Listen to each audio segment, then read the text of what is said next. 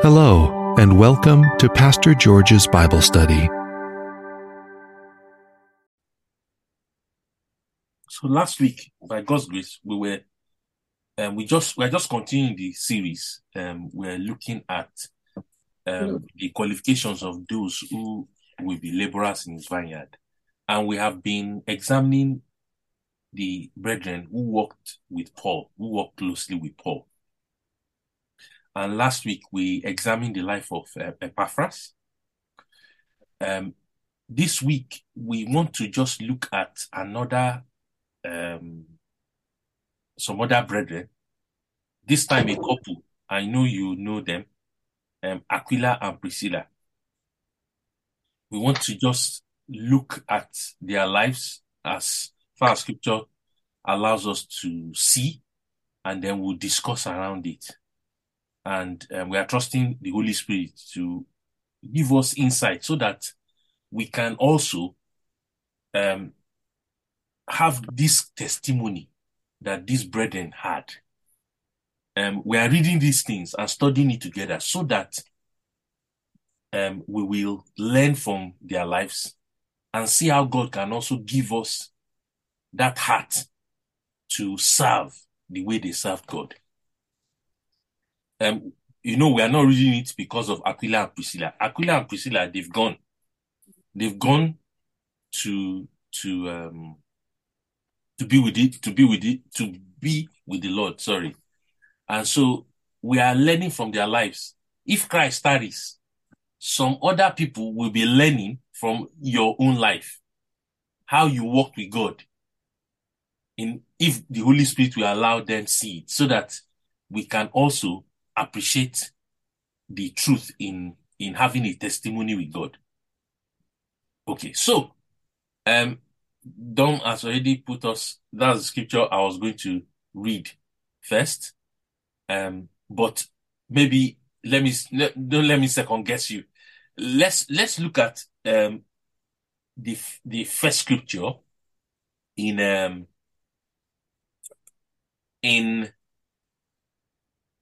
first. We'll study this scripture, Dom. Don't worry. This one you've shared with us. We are going to look at it in Acts, but let's just establish a few things with what Paul said. Look at Romans chapter 16. Romans 16. And if you are there, please, can you read from verse 3? Romans 16. From verse 3 to 5.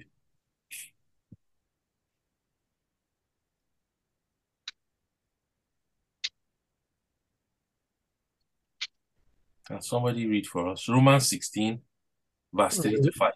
Romans 16, 3 to 5. Yes. Greet Priscilla and Aquila, my helpers in Christ Jesus, who have for my life laid down their own necks, unto whom not only I give thanks, but also all the churches of the Gentiles. Likewise, greet the church that is in their house. Salute my well-beloved Epaphras, Yes. who is the first fruits of Achaia unto Christ. So let's use that. We'll read. We'll come back there. Let's look at 1 Corinthians 16, verse 19.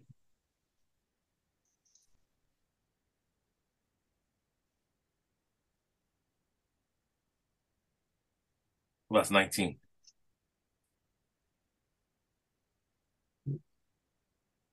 First Corinthians 16, verse 19.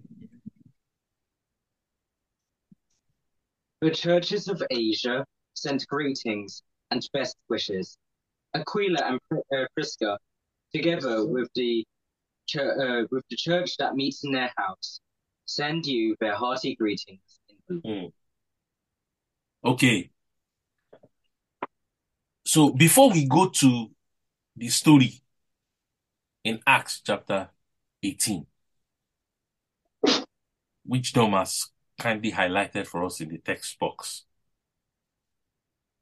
what do we notice from what we've read in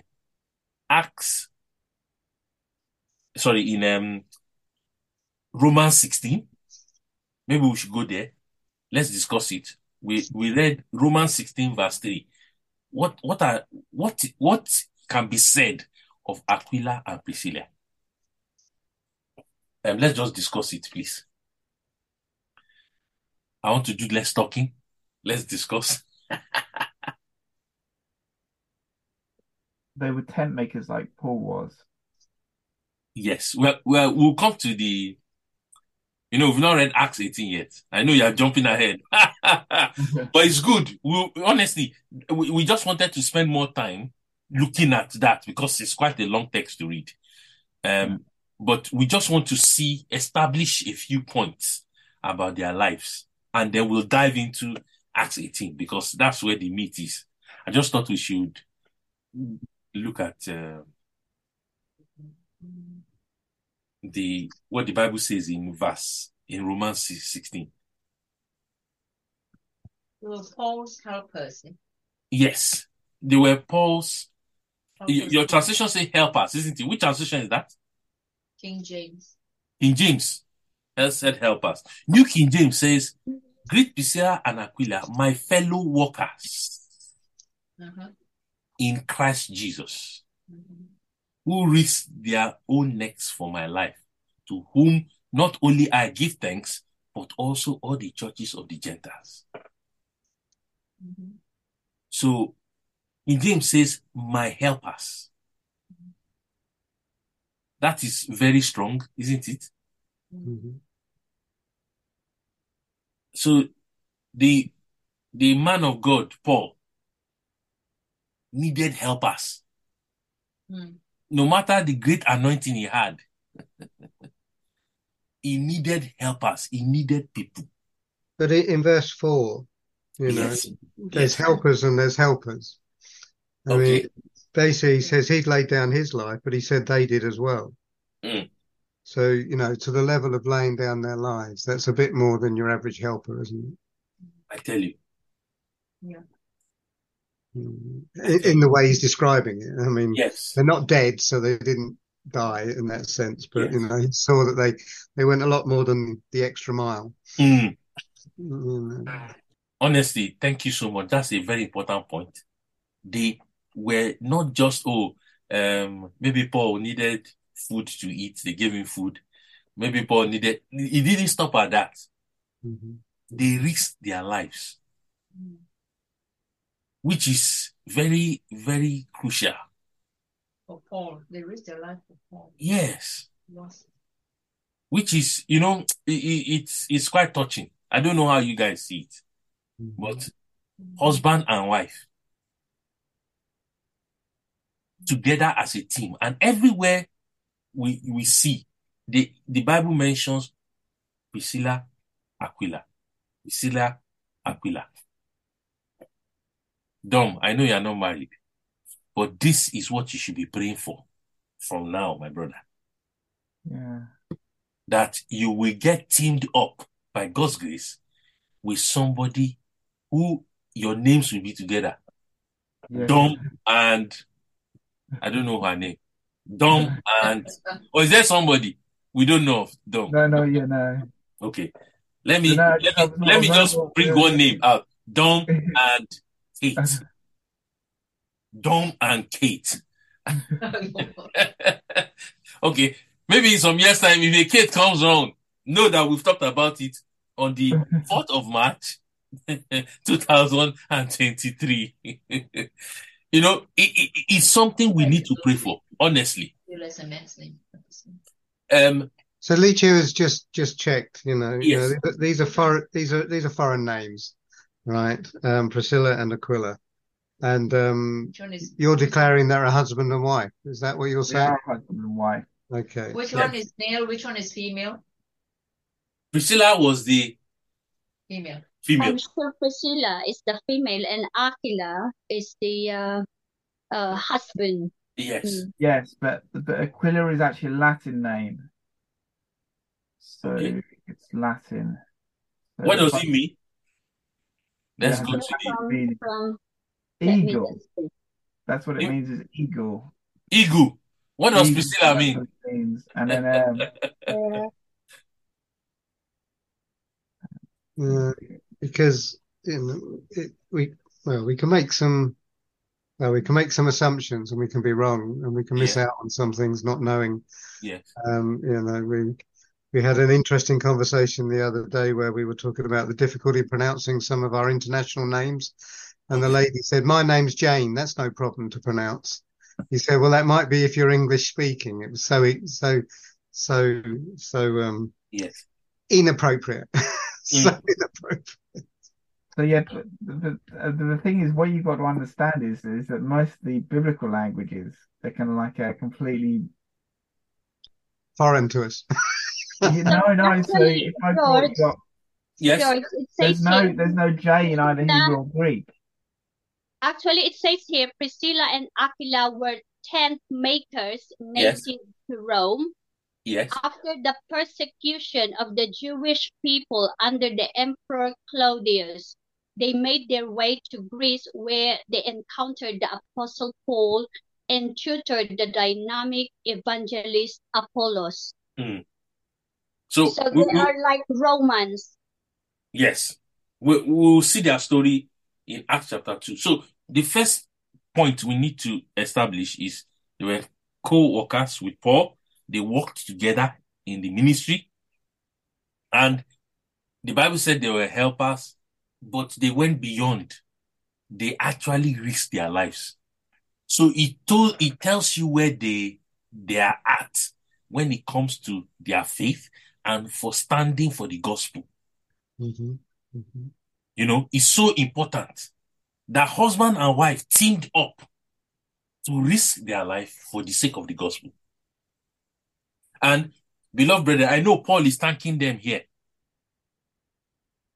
But I hope you know that it's not ordinary thanks in a letter. It's not enough in that sense. The Lord has taken note of their service.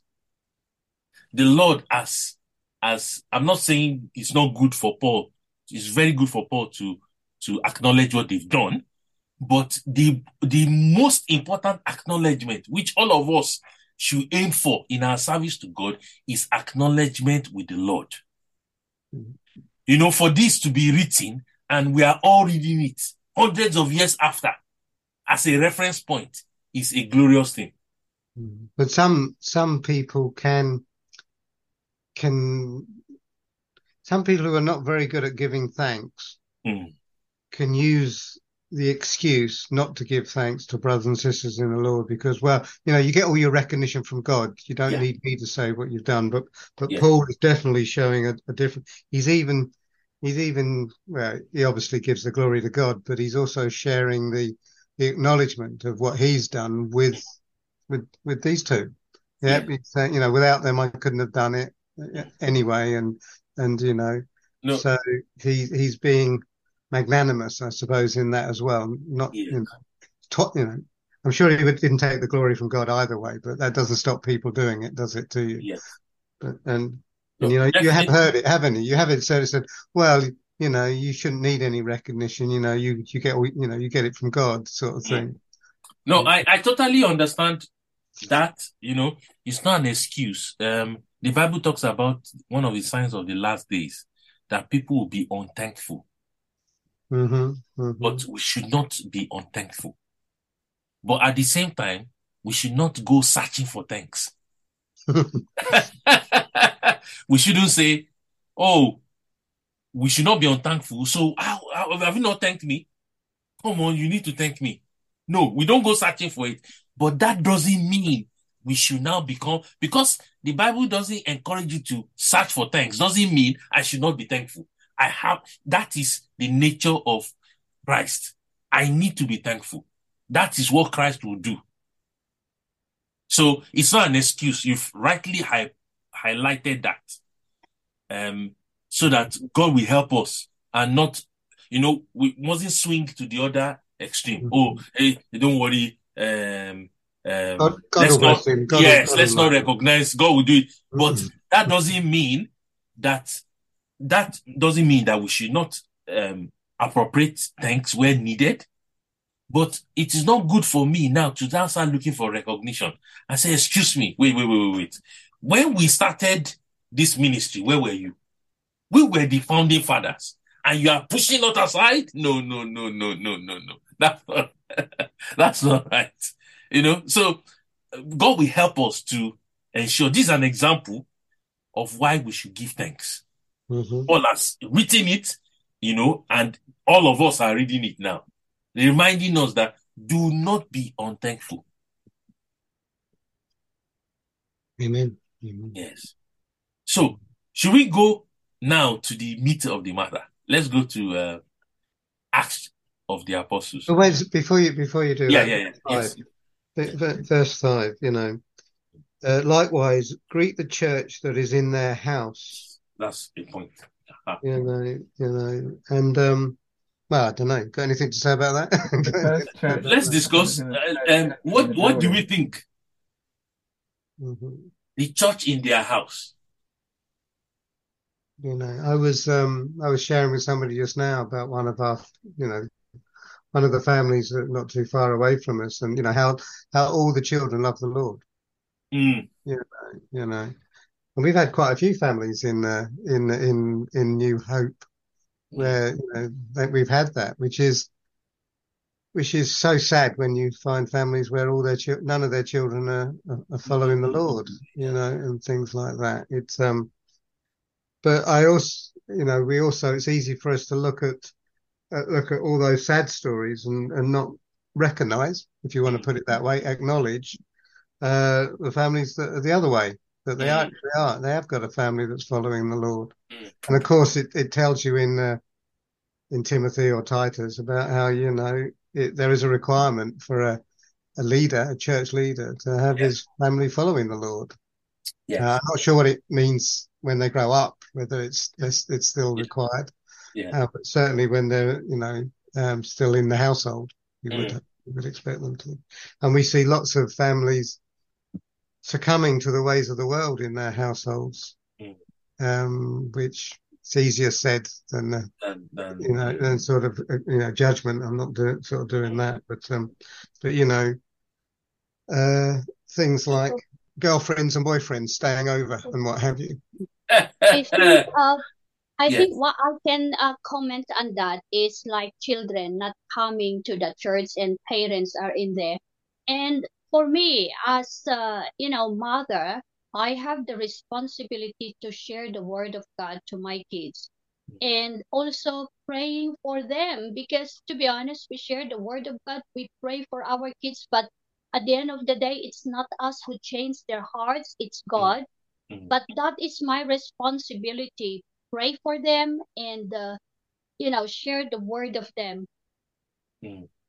Because for me, I won't be comfortable sharing the word of God outside if knowing that members of my family are not saved.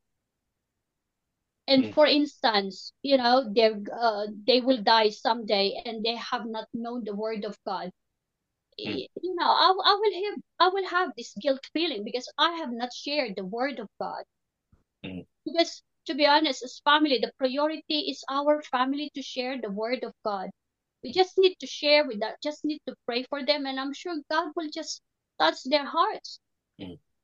So the other thing we should look at is when the Bible said, greet the church in their house. House church. So that means they opened their home. They opened that home to the brethren. It's so crucial because in a generation where it is all about me, myself, my home, energy cost has gone up, so we shouldn't open the house too much. All that factors in, but you can see here that they opened, they saw their house as the brethren's house. So the Bible said they opened their home to the church. And that's how, and you can imagine how the church will meet there. You can see, even when naturally, people will want to guard their own and say, well, let's just, but even you can imagine the inconvenience it can have in that sense. I'm using the inconvenience in quote. But you see, because they opened their house, they were able to be helpful to the brethren. So I think I've shared this story with you before. Permit me to share it again. It was quite touching because it taught me a lot of things. I have an aunt who the husband was just made a pastor in a local church. And when he was going to take up the responsibility, my aunt said, hang on, I don't think you should do this. Because if you do it, that means my house will become everybody's house as a pastor's wife. There will no longer be enough privacy, a lot of stress, you'll be hosting people. And, she was just talking about the stress about it. And then one day, she went to visit my grandmom, and then her youngest boy walked off and got missing. So they started looking, searching for him. And it was very stressful for her, of course, as you can imagine. And by God's grace, they found the boy. And, somebody found the boy and took him to the police station. And by the time my aunt went to the police station and saw him, she was relieved. But immediately she just felt relieved that she had seen him. Well, immediately, it was as if the Holy Spirit whispered to her and said, I thought you said you don't want stress. I thought you said you don't want stress. And for her, as she was reflecting on it, she was telling me, as she was reflecting on it, she just felt it was not right for her not to allow her husband take up that role as a pastor. So immediately after that encounter, it was as if the Holy Spirit ministered to her. Immediately after that encounter, she went and told her husband, see, no problem.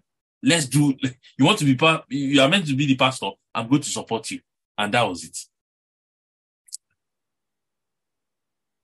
So it's very, you can imagine when the church meets regularly in one place, in somebody's house, there might be some inconveniences, but these brethren did not mind because it was the church. They had already risked their lives. They were risking their lives. So, as I study it, you might be thinking, they are risking their life for the gospel. What is a house? Not to open up that house for brethren to be able to come in. So, George, what do we think about burnt out pastors? Stories of where we hear that pastors spend too much time ministering to the flock and forget about their children, or don't do what do you? No, yeah. Yes, maybe let me not be the only one talking. Funke, can you input into that, please?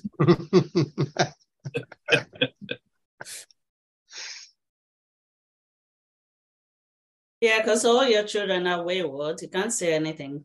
No. You're preaching all over the place and your children are all wayward. Shame on you. Okay. Yeah. Well, that's it. Yeah. I mean, it's sad. I think yesterday we were talking about battle strategies, isn't it? That God gave to Joshua when they were going to do this battle in Ai. Yeah. When they were taking over, they were instructed to split the army in half and, create a kind of detour so that their enemies would chase them. And then while the enemies have left the house, Israelites would go in and overtake, and that's the picture of, a man of God, woman of God, parents, Christian parents who go about doing ministry, and they neglect their home, the enemy will come in. He is an opportunist. He takes any opportunity, and if the parents aren't there, the children become fair game. So really, it's very important for everyone really to bear this in mind. In fact, the level of importance, is of a stable home with good God-fearing children is far more than a massive, successful world ministry out there. And we've heard of many men of God who have, given up the ministry or cut back drastically to go back and sort out their homes because, their children needed attention. So that is more important in God's eyes, because whatever ministry anyone builds, it gets pulled down when the family is not right. It's not a good testimony. So it's almost like building a house of straw, or wood. It just burns down. So yeah, it's very, very important. And sadly, it's like many people don't bear this in mind because we're still seeing it happen, where, children of ministers are just, we know it's still God that touches their heart, but there's, like Nika was saying, there's a responsibility of parents to ensure that their children are well fed before they go out, feeding other people. So, yeah. And an example of the Rick Warren, his son committed suicide. That's so sad. Because it is so sad, because I'm sure both parents neglected their families because they have quite big ministry. Because at the end of the day, our priority is our family, our kids. Yes, it is our responsibility to share the word of God, but why not we start at home, and then as family we can serve God, we can share the word of God as family, because when people will see a family that is always together serving God, people will notice that. And then that's the time you will be able to draw people's attention, because in our society now, family are separated, isn't it? No mom, no dad. And you will see family as a whole now. That's why this is our foundation. Very important foundation is the family. I know. I'm just hearing about recurrence and the son. At times, we might not know the full circumstance of what has happened there, but the principle still remains that we need to understand that if a family, like what God has instructed in scriptures, if a man cannot look after his household, if a man cannot cater for his household, how can he? That was the understanding from scripture. How can he now look after the household of God? So ministry is very secondary. The first thing, the priority is your life, your work with God, and then the next priority is your family before ministry. In fact, when the family is in good state, spiritual health, ministry becomes another, in fact, it becomes an automatic thing to enter into. But when the home is in disarray, I have no place. If I keep fighting with Funke, and we are having trouble at home, and I come on here and say, brethren, let's look at Aquila and Priscilla. Hallelujah. I'll be a hypocrite. I will not be doing the right. And it's as if the enemy will be looking and saying, Mr. Preacher, Aquila and Priscilla indeed. Keep talking. It will be empty words. It will not be, there will be no life in it, because I'm actually a hypocrite. That's why it's so important to make sure there is no destructive fire in the house. This illustration Funke gave about the enemy going behind. He will divide his camp and distract you and make ministry big for you. Then he will go behind and affect you from the back. And before you know it, you have no leg to stand on. Yes, Kevin. Yeah, I mean, I was thinking about this, if a man doesn't work and pay for his children, then, it's like he's worse than the infidel, right? And I know a few Christians, not many, that should we say, prefer their work to their family life. Use that as an excuse really to really, really, really focus on their job. But equally, the reason I raised it is a minister can do that as well, that they can enjoy their ministry so much and the status and and all those things that go to it, that it supersedes their family responsibilities. So, where are you putting your trust anyway? And what message are you giving out to the thing? And of course, there are some other denominations or some other groups that say, oh, don't go and get a degree, don't go and do all this and don't do all that because the Lord's coming back soon, or whatever they might say. It is a very difficult thing to do, isn't it? To walk that line without hearing God. And hearing God is the most important thing. Yeah. Yeah, it's so crucial.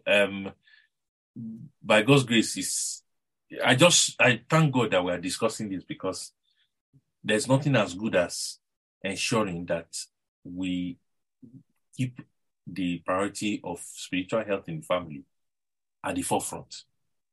It's so important. You remember that story of David, how he went to fight he wanted to fight with the Philistines. And is it in 1 Samuel? Do you remember? Is it 1 Samuel 28? If I'm not wrong. He wanted to fight with the Philistines. David always enjoyed a good fight. Instead of you need to be a bit more precise. Yes. And that day, the Philistines sent him back. They told him, see, you cannot fight with us, sorry, because we are trying to fight Israel and you are with us. You will turn around and be a saboteur. So they refused him fighting. Lo and behold, by the time they got back to their house, what happened? The Amalekites had raided their camp. They had taken away their wives and children and took everything. You see, the enemy gave him a wicked distraction. David went and fought. He was going to go and fight a wrong battle. You want to go and fight Saul. And you are fighting the Philistines. You are going to be side by side with the Philistines to fight Saul.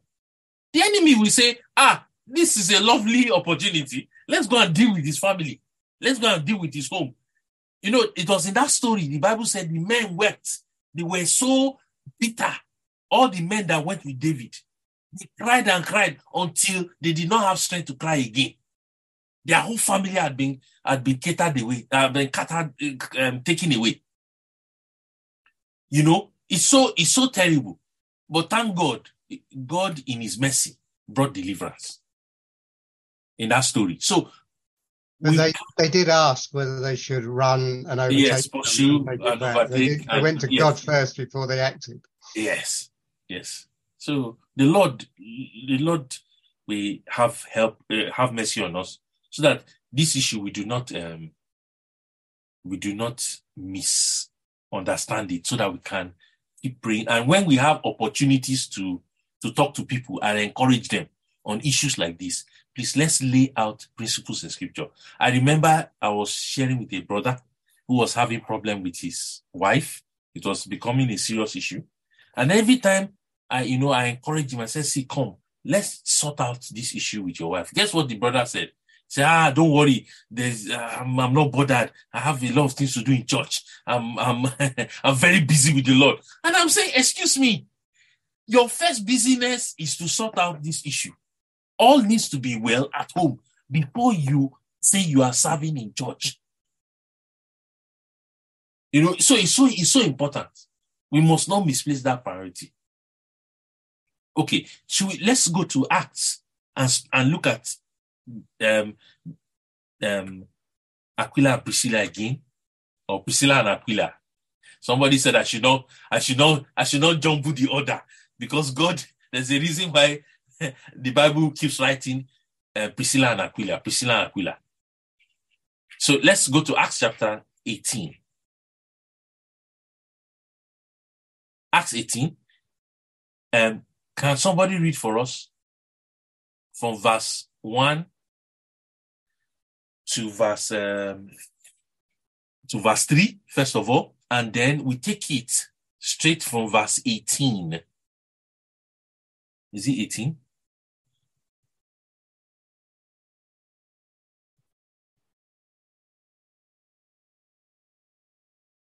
Yes, verse 18. So Acts chapter 18 from verse 1 to 3, and then another person will read it from verse 18 of the same chapter down to 26. Okay, I'll read verse 1 to 3. Yes. After this, Paul left Athens and went to Corinth. There he met a Jew named Aquila, a native of Pontus, who had recently come from Italy with his wife Priscilla, because Claudius had ordered all Jews to leave Rome. Paul went to see them, and because he was a tent maker as they were, he stayed and worked with them. Oh. Okay. Wait. Should I read verse 18? Yes, to 26. Okay. Paul stayed on in Corinth for some time. Then he left the brothers and sisters and sailed for Syria, accompanied by Priscilla and Aquila. Before he sailed, he had his hair cut off at Cenchreae because of a vow he had taken. They arrived at Ephesus, where Paul left Priscilla and Aquila. He himself went into the synagogue and reasoned with the Jews. When they asked him to spend more time with them, he declined. But as he left, he promised, "I will come back if it is God's will." Then he set sail from Ephesus. When he landed at Caesarea, he went up to Jerusalem and greeted the church, and then went down to Antioch. After spending some time in Antioch, Paul set out from there and traveled from place to place throughout the region of Galatia and Phrygia, strengthening all the disciples. Meanwhile, a Jew named Apollos, a native of Alexandria, came to Ephesus. He was a learned man with a thorough knowledge of the scriptures. He had been instructed in the way of the Lord, and he spoke with great fervor and taught about Jesus accurately, though he knew only the baptism of John. He began to speak boldly in the synagogue. When Priscilla and Aquila heard him, they invited him to their home and explained to him the way of God more adequately. It's wonderful to read this story, honestly. Let's discuss. What are the highlights? What are the pointers that God can help us to learn from here? Let's talk. There are some things I want to say, but please, like I said, it's good for us to input, please.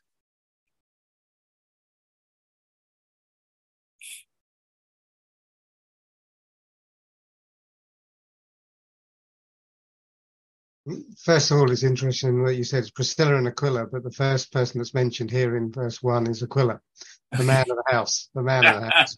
Yeah. Whatever so, that means. Yeah, that's important. So it shows that it doesn't matter actually. Mm-hmm. The order does not matter. I think that's what I can see here.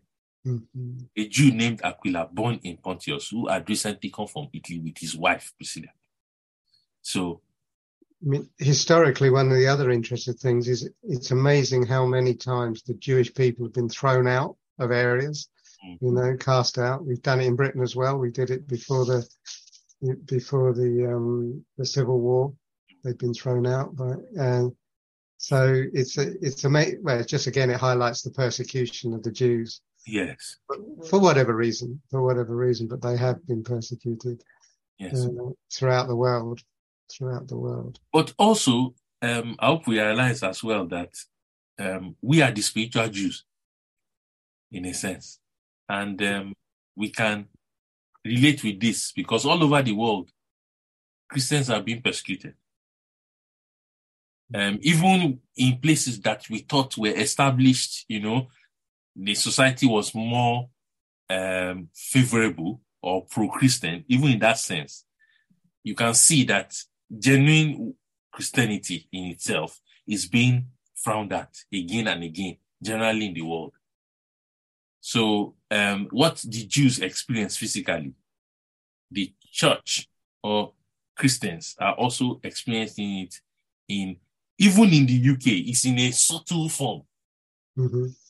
Look at in the news, there's this lady who is vying to become the Scottish SNP leader, who is a Christian. And all she expressed was, just the simple statement or conviction about what marriage is and whether a man should be having sex with a woman who is not married and having children.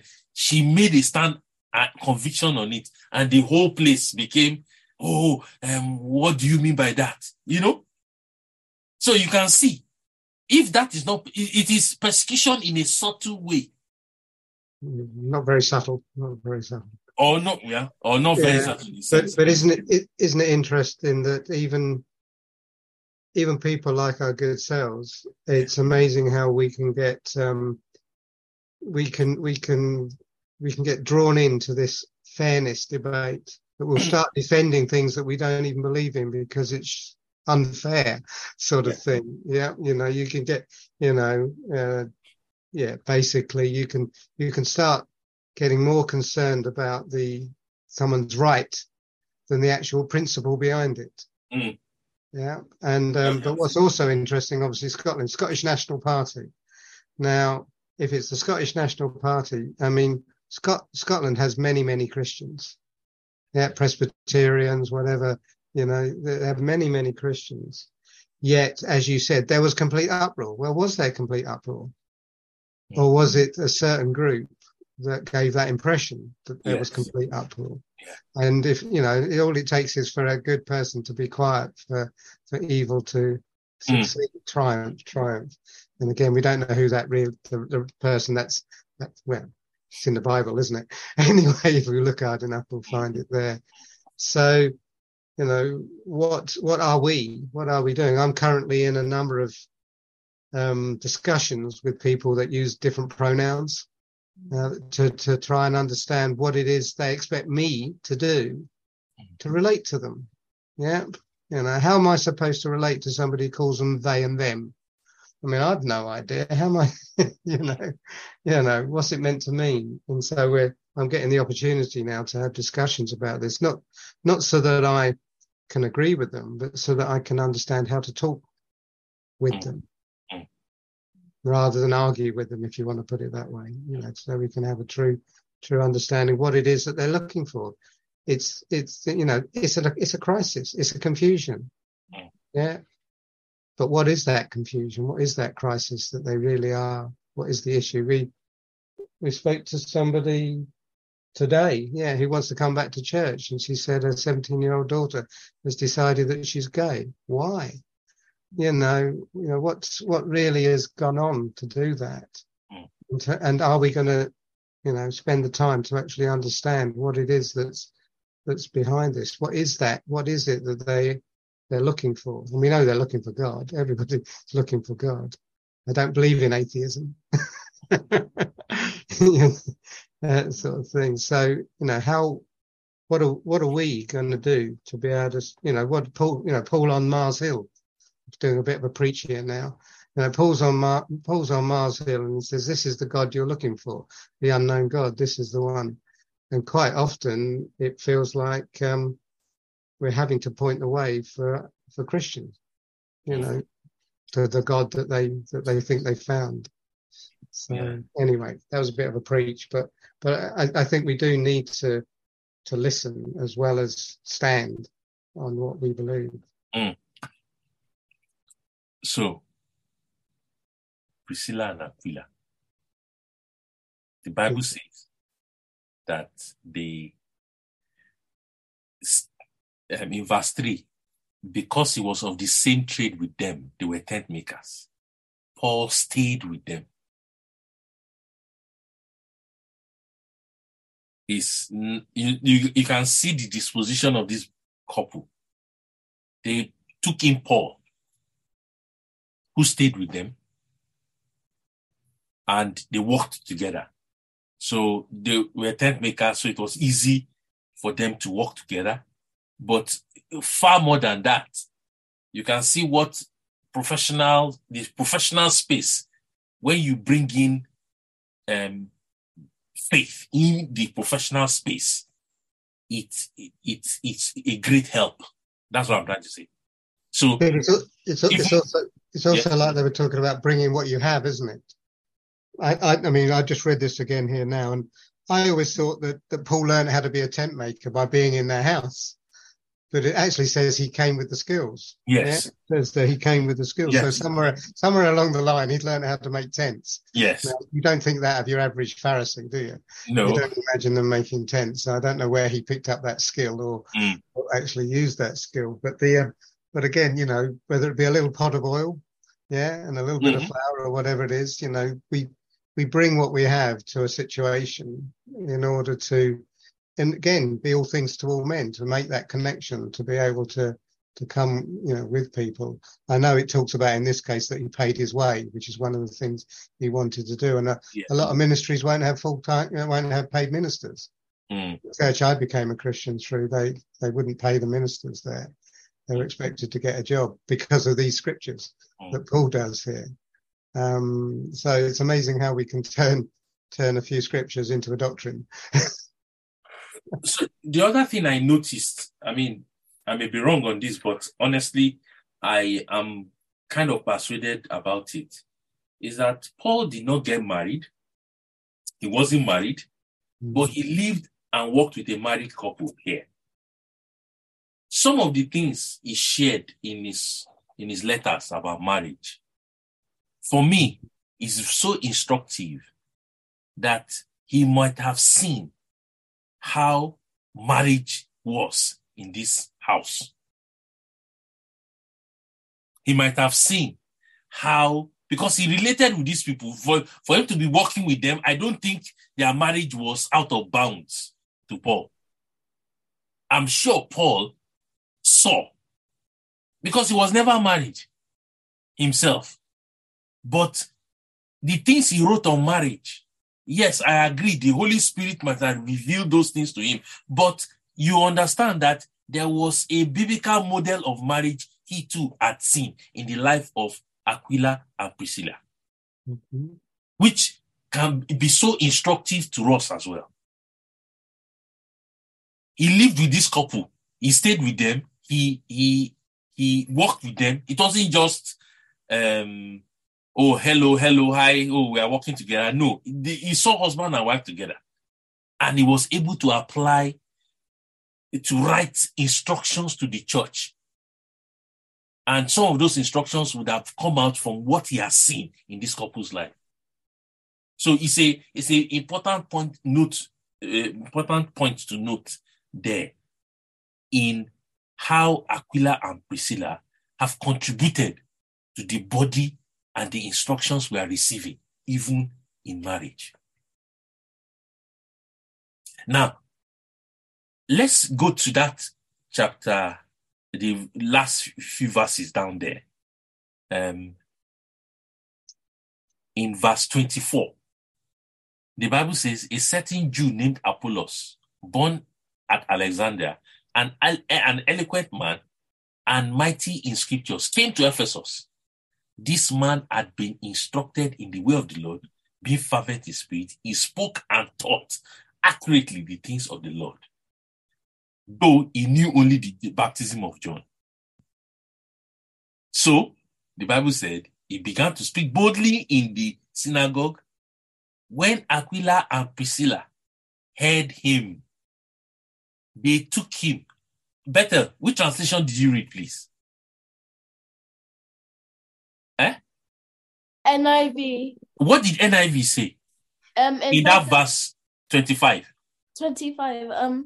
He had been instructed in the way of the Lord, and he spoke with great fervor and taught about Jesus accurately, though he knew only the baptism of John. Okay, verse 26, please, again. He began to speak boldly in the synagogue. When Priscilla and Aquila heard him, they invited him to their home and explained to him the way of God more adequately. Do you see? I don't know what you see there. Let me just highlight it. Do you see that they brought Apollos into their home again? It was as if, it's so instructive to me. It looks to me that, the home for them, their home setting was the platform for ministry, platform for the church, platform for Paul to be part of. And we see here again, the Bible said they took Apollos. My translation said he taught the way of the Lord accurately in verse 25. And in verse 26, the Bible said they took him aside and explained the way of the Lord more accurately. So here was a brother who was already preaching accurately, but he needed to be more accurate. And what did God do? God posted or brought along Aquila and Priscilla to sharpen him even more, to make his understanding and his preaching even more accurate, so that when the brethren heard him in Corinth, this was in Ephesus. Apollos came to Ephesus, where they were. But remember, he also went and spoke, because they knew Apollos in Corinth as well, in the Corinthian church. Do you remember? In the Corinthian church, they divide. How we know that Apollos had preached there was that the brethren were dividing along the ministers or the servants of God. Do you remember in 1 Corinthians chapter 3, where Paul said, some of you say, I'm for Peter, I'm for Apollos, I'm for Paul. Apollos had a ministry there too. But can you see the ministry? Do you see the service unto God this couple, Aquila and Priscilla, provided in the life of Apollos? So when you see Apollos preaching with fire, preaching and people's hearts are melting, the Bible said he spoke with passion. Aquila and Priscilla had their inputs into his life. They were not preachers on the stage. They were not preachers that people knew. But they did their own ministry from the home, from the back. Oh, I pray that God will help us. That it's not first of all about the front, the forefront. It's not first of all about open, let everybody see you. No. But Aquila and Priscilla, they just heard this brother preach, and they invited him home. They said, come and have lunch with us. Maybe. I'm just putting some reality facts. Come and have lunch with us. What you said was very interesting. But do you know, this is the more accurate way. And it was so encouraging. Look at the scripture. They taught him, they showed him the way more accurately. And in verse 27, when he desired to cross to Achaia, the brethren wrote, exhorting the disciples to receive him. And when he arrived, he greatly helped those who had believed through grace. For he vigorously refuted the Jews publicly, showing from the scriptures that Jesus is the Christ. Do you see the effect of Aquila and Priscilla in this preacher's life?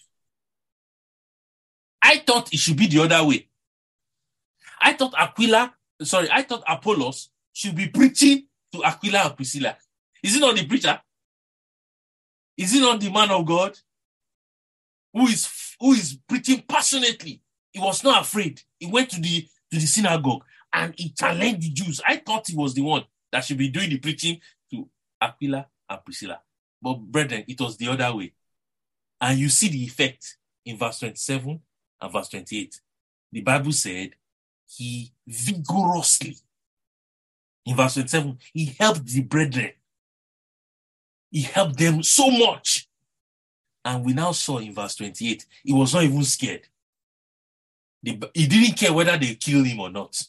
The Jews, they could have been very brutal in those days. They don't joke around.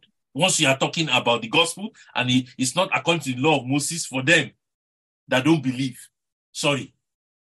But you saw how Apollos, so even the desire to lay down your life for the sake of the gospel, he was ready to do it. Maybe even if he had that desire to do it, Aquila and Priscilla would have added more fire to it and said, don't worry, we too are ready to die for this gospel. We risk our lives. You too, you don't have an option. The way you are going, we are seeing that the grace of God is upon your life. Go on. But also, they obviously have a reputation. Aquila and Priscilla have a godly reputation, but they chose not to expound it in the synagogue and tell him where he could have been better or could have improved or whatever it is in front of everybody. And he was obviously ready to receive instruction from them, which, and I do agree with you that it was probably the way their household operated that made that, possible as well. Because it says that they sent a letter to the people to accept in him. So, if I sent a letter to Rome, I don't think it would make a lot of difference, if you see what I mean. So they obviously knew that they had a known reputation and that letter would be received and would support him. But it is interesting what you said about the fact that, as Paul says in those other ones, that they had already shown themselves willing to put their lives at stake for the gospel. So, it wasn't empty words, was it? It wasn't empty words that they were doing. Amen. Amen. It's just wonderful, They showed him the way more accurately. So who am I not to desire more accurate understanding of the word of God? Who am I to say I'm a preacher already? When I preach, people listen. Who am I to say that? Look at how Apollos humbled himself and said, I need to learn more. I need to be sharper. I need to know it more accurately and more accurately. Who am I? So does it infer that they also he was baptized in the Holy Spirit at that point? That's another aspect of it, because you see, the Bible said he only knew the baptism of John. So there is nothing wrong. I don't see it out of the remit of Aquila and Priscilla to share with him the place of the Holy Spirit, the gifts of the Holy Spirit, the baptism of the Holy Spirit. It's not out of place. Maybe that was what happened, and his utterance became so sharp. He started preaching with a different tongue because of the ministry of the Holy Spirit in his life now.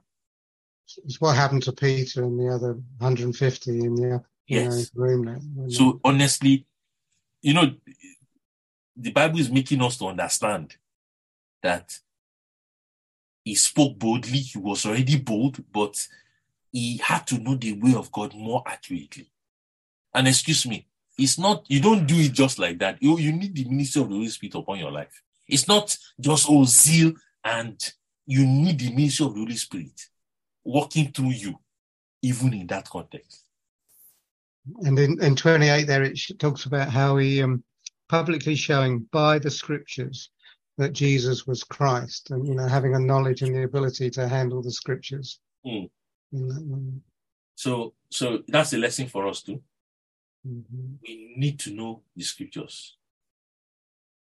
We need to understand, like Jesus said, he told the Pharisees, this is the scribes now, when they were asking him, the Sadducees, it was the Sadducees, when they were asking him about resurrection, Jesus said, you know not the scriptures, nor the power of God. Scriptures, understanding the word of God, is synonymous with knowing the power of God. He said, you know not the scriptures, nor the power of God. So it's so crucial that we are students, always students of the scriptures. We attended a retreat today, and a brother was sharing with us. It was so encouraging. He was talking about the field and the grass. He said, all the scriptures we know, he was just inferring, all the scriptures we know is like the field. But every time you go to those scriptures, you have a fresh understanding today. You eat the grass in that field. By the time you come back, what happens? You get fresh grass in the field, in the same field, not a different field, the same field, but this time with fresh grass. That's the word of God. He was just giving that analogy, that the word of God will keep producing fresh grass all the time. All we need to do is keep coming to it. You might eat of the grass today. By the time you come tomorrow, fresh grass has grown. Fresh understanding, fresh insight into the word of God comes for you to take part of it again. And then you go and come back, you know. That's why nobody graduates from it. As long as you are desiring the fresh grass or the fresh word of God, the Lord, as long as we desire it, God will give us more understanding into it. So I think we'll stop here. Come and join Pastor George's Bible study at 8 p.m.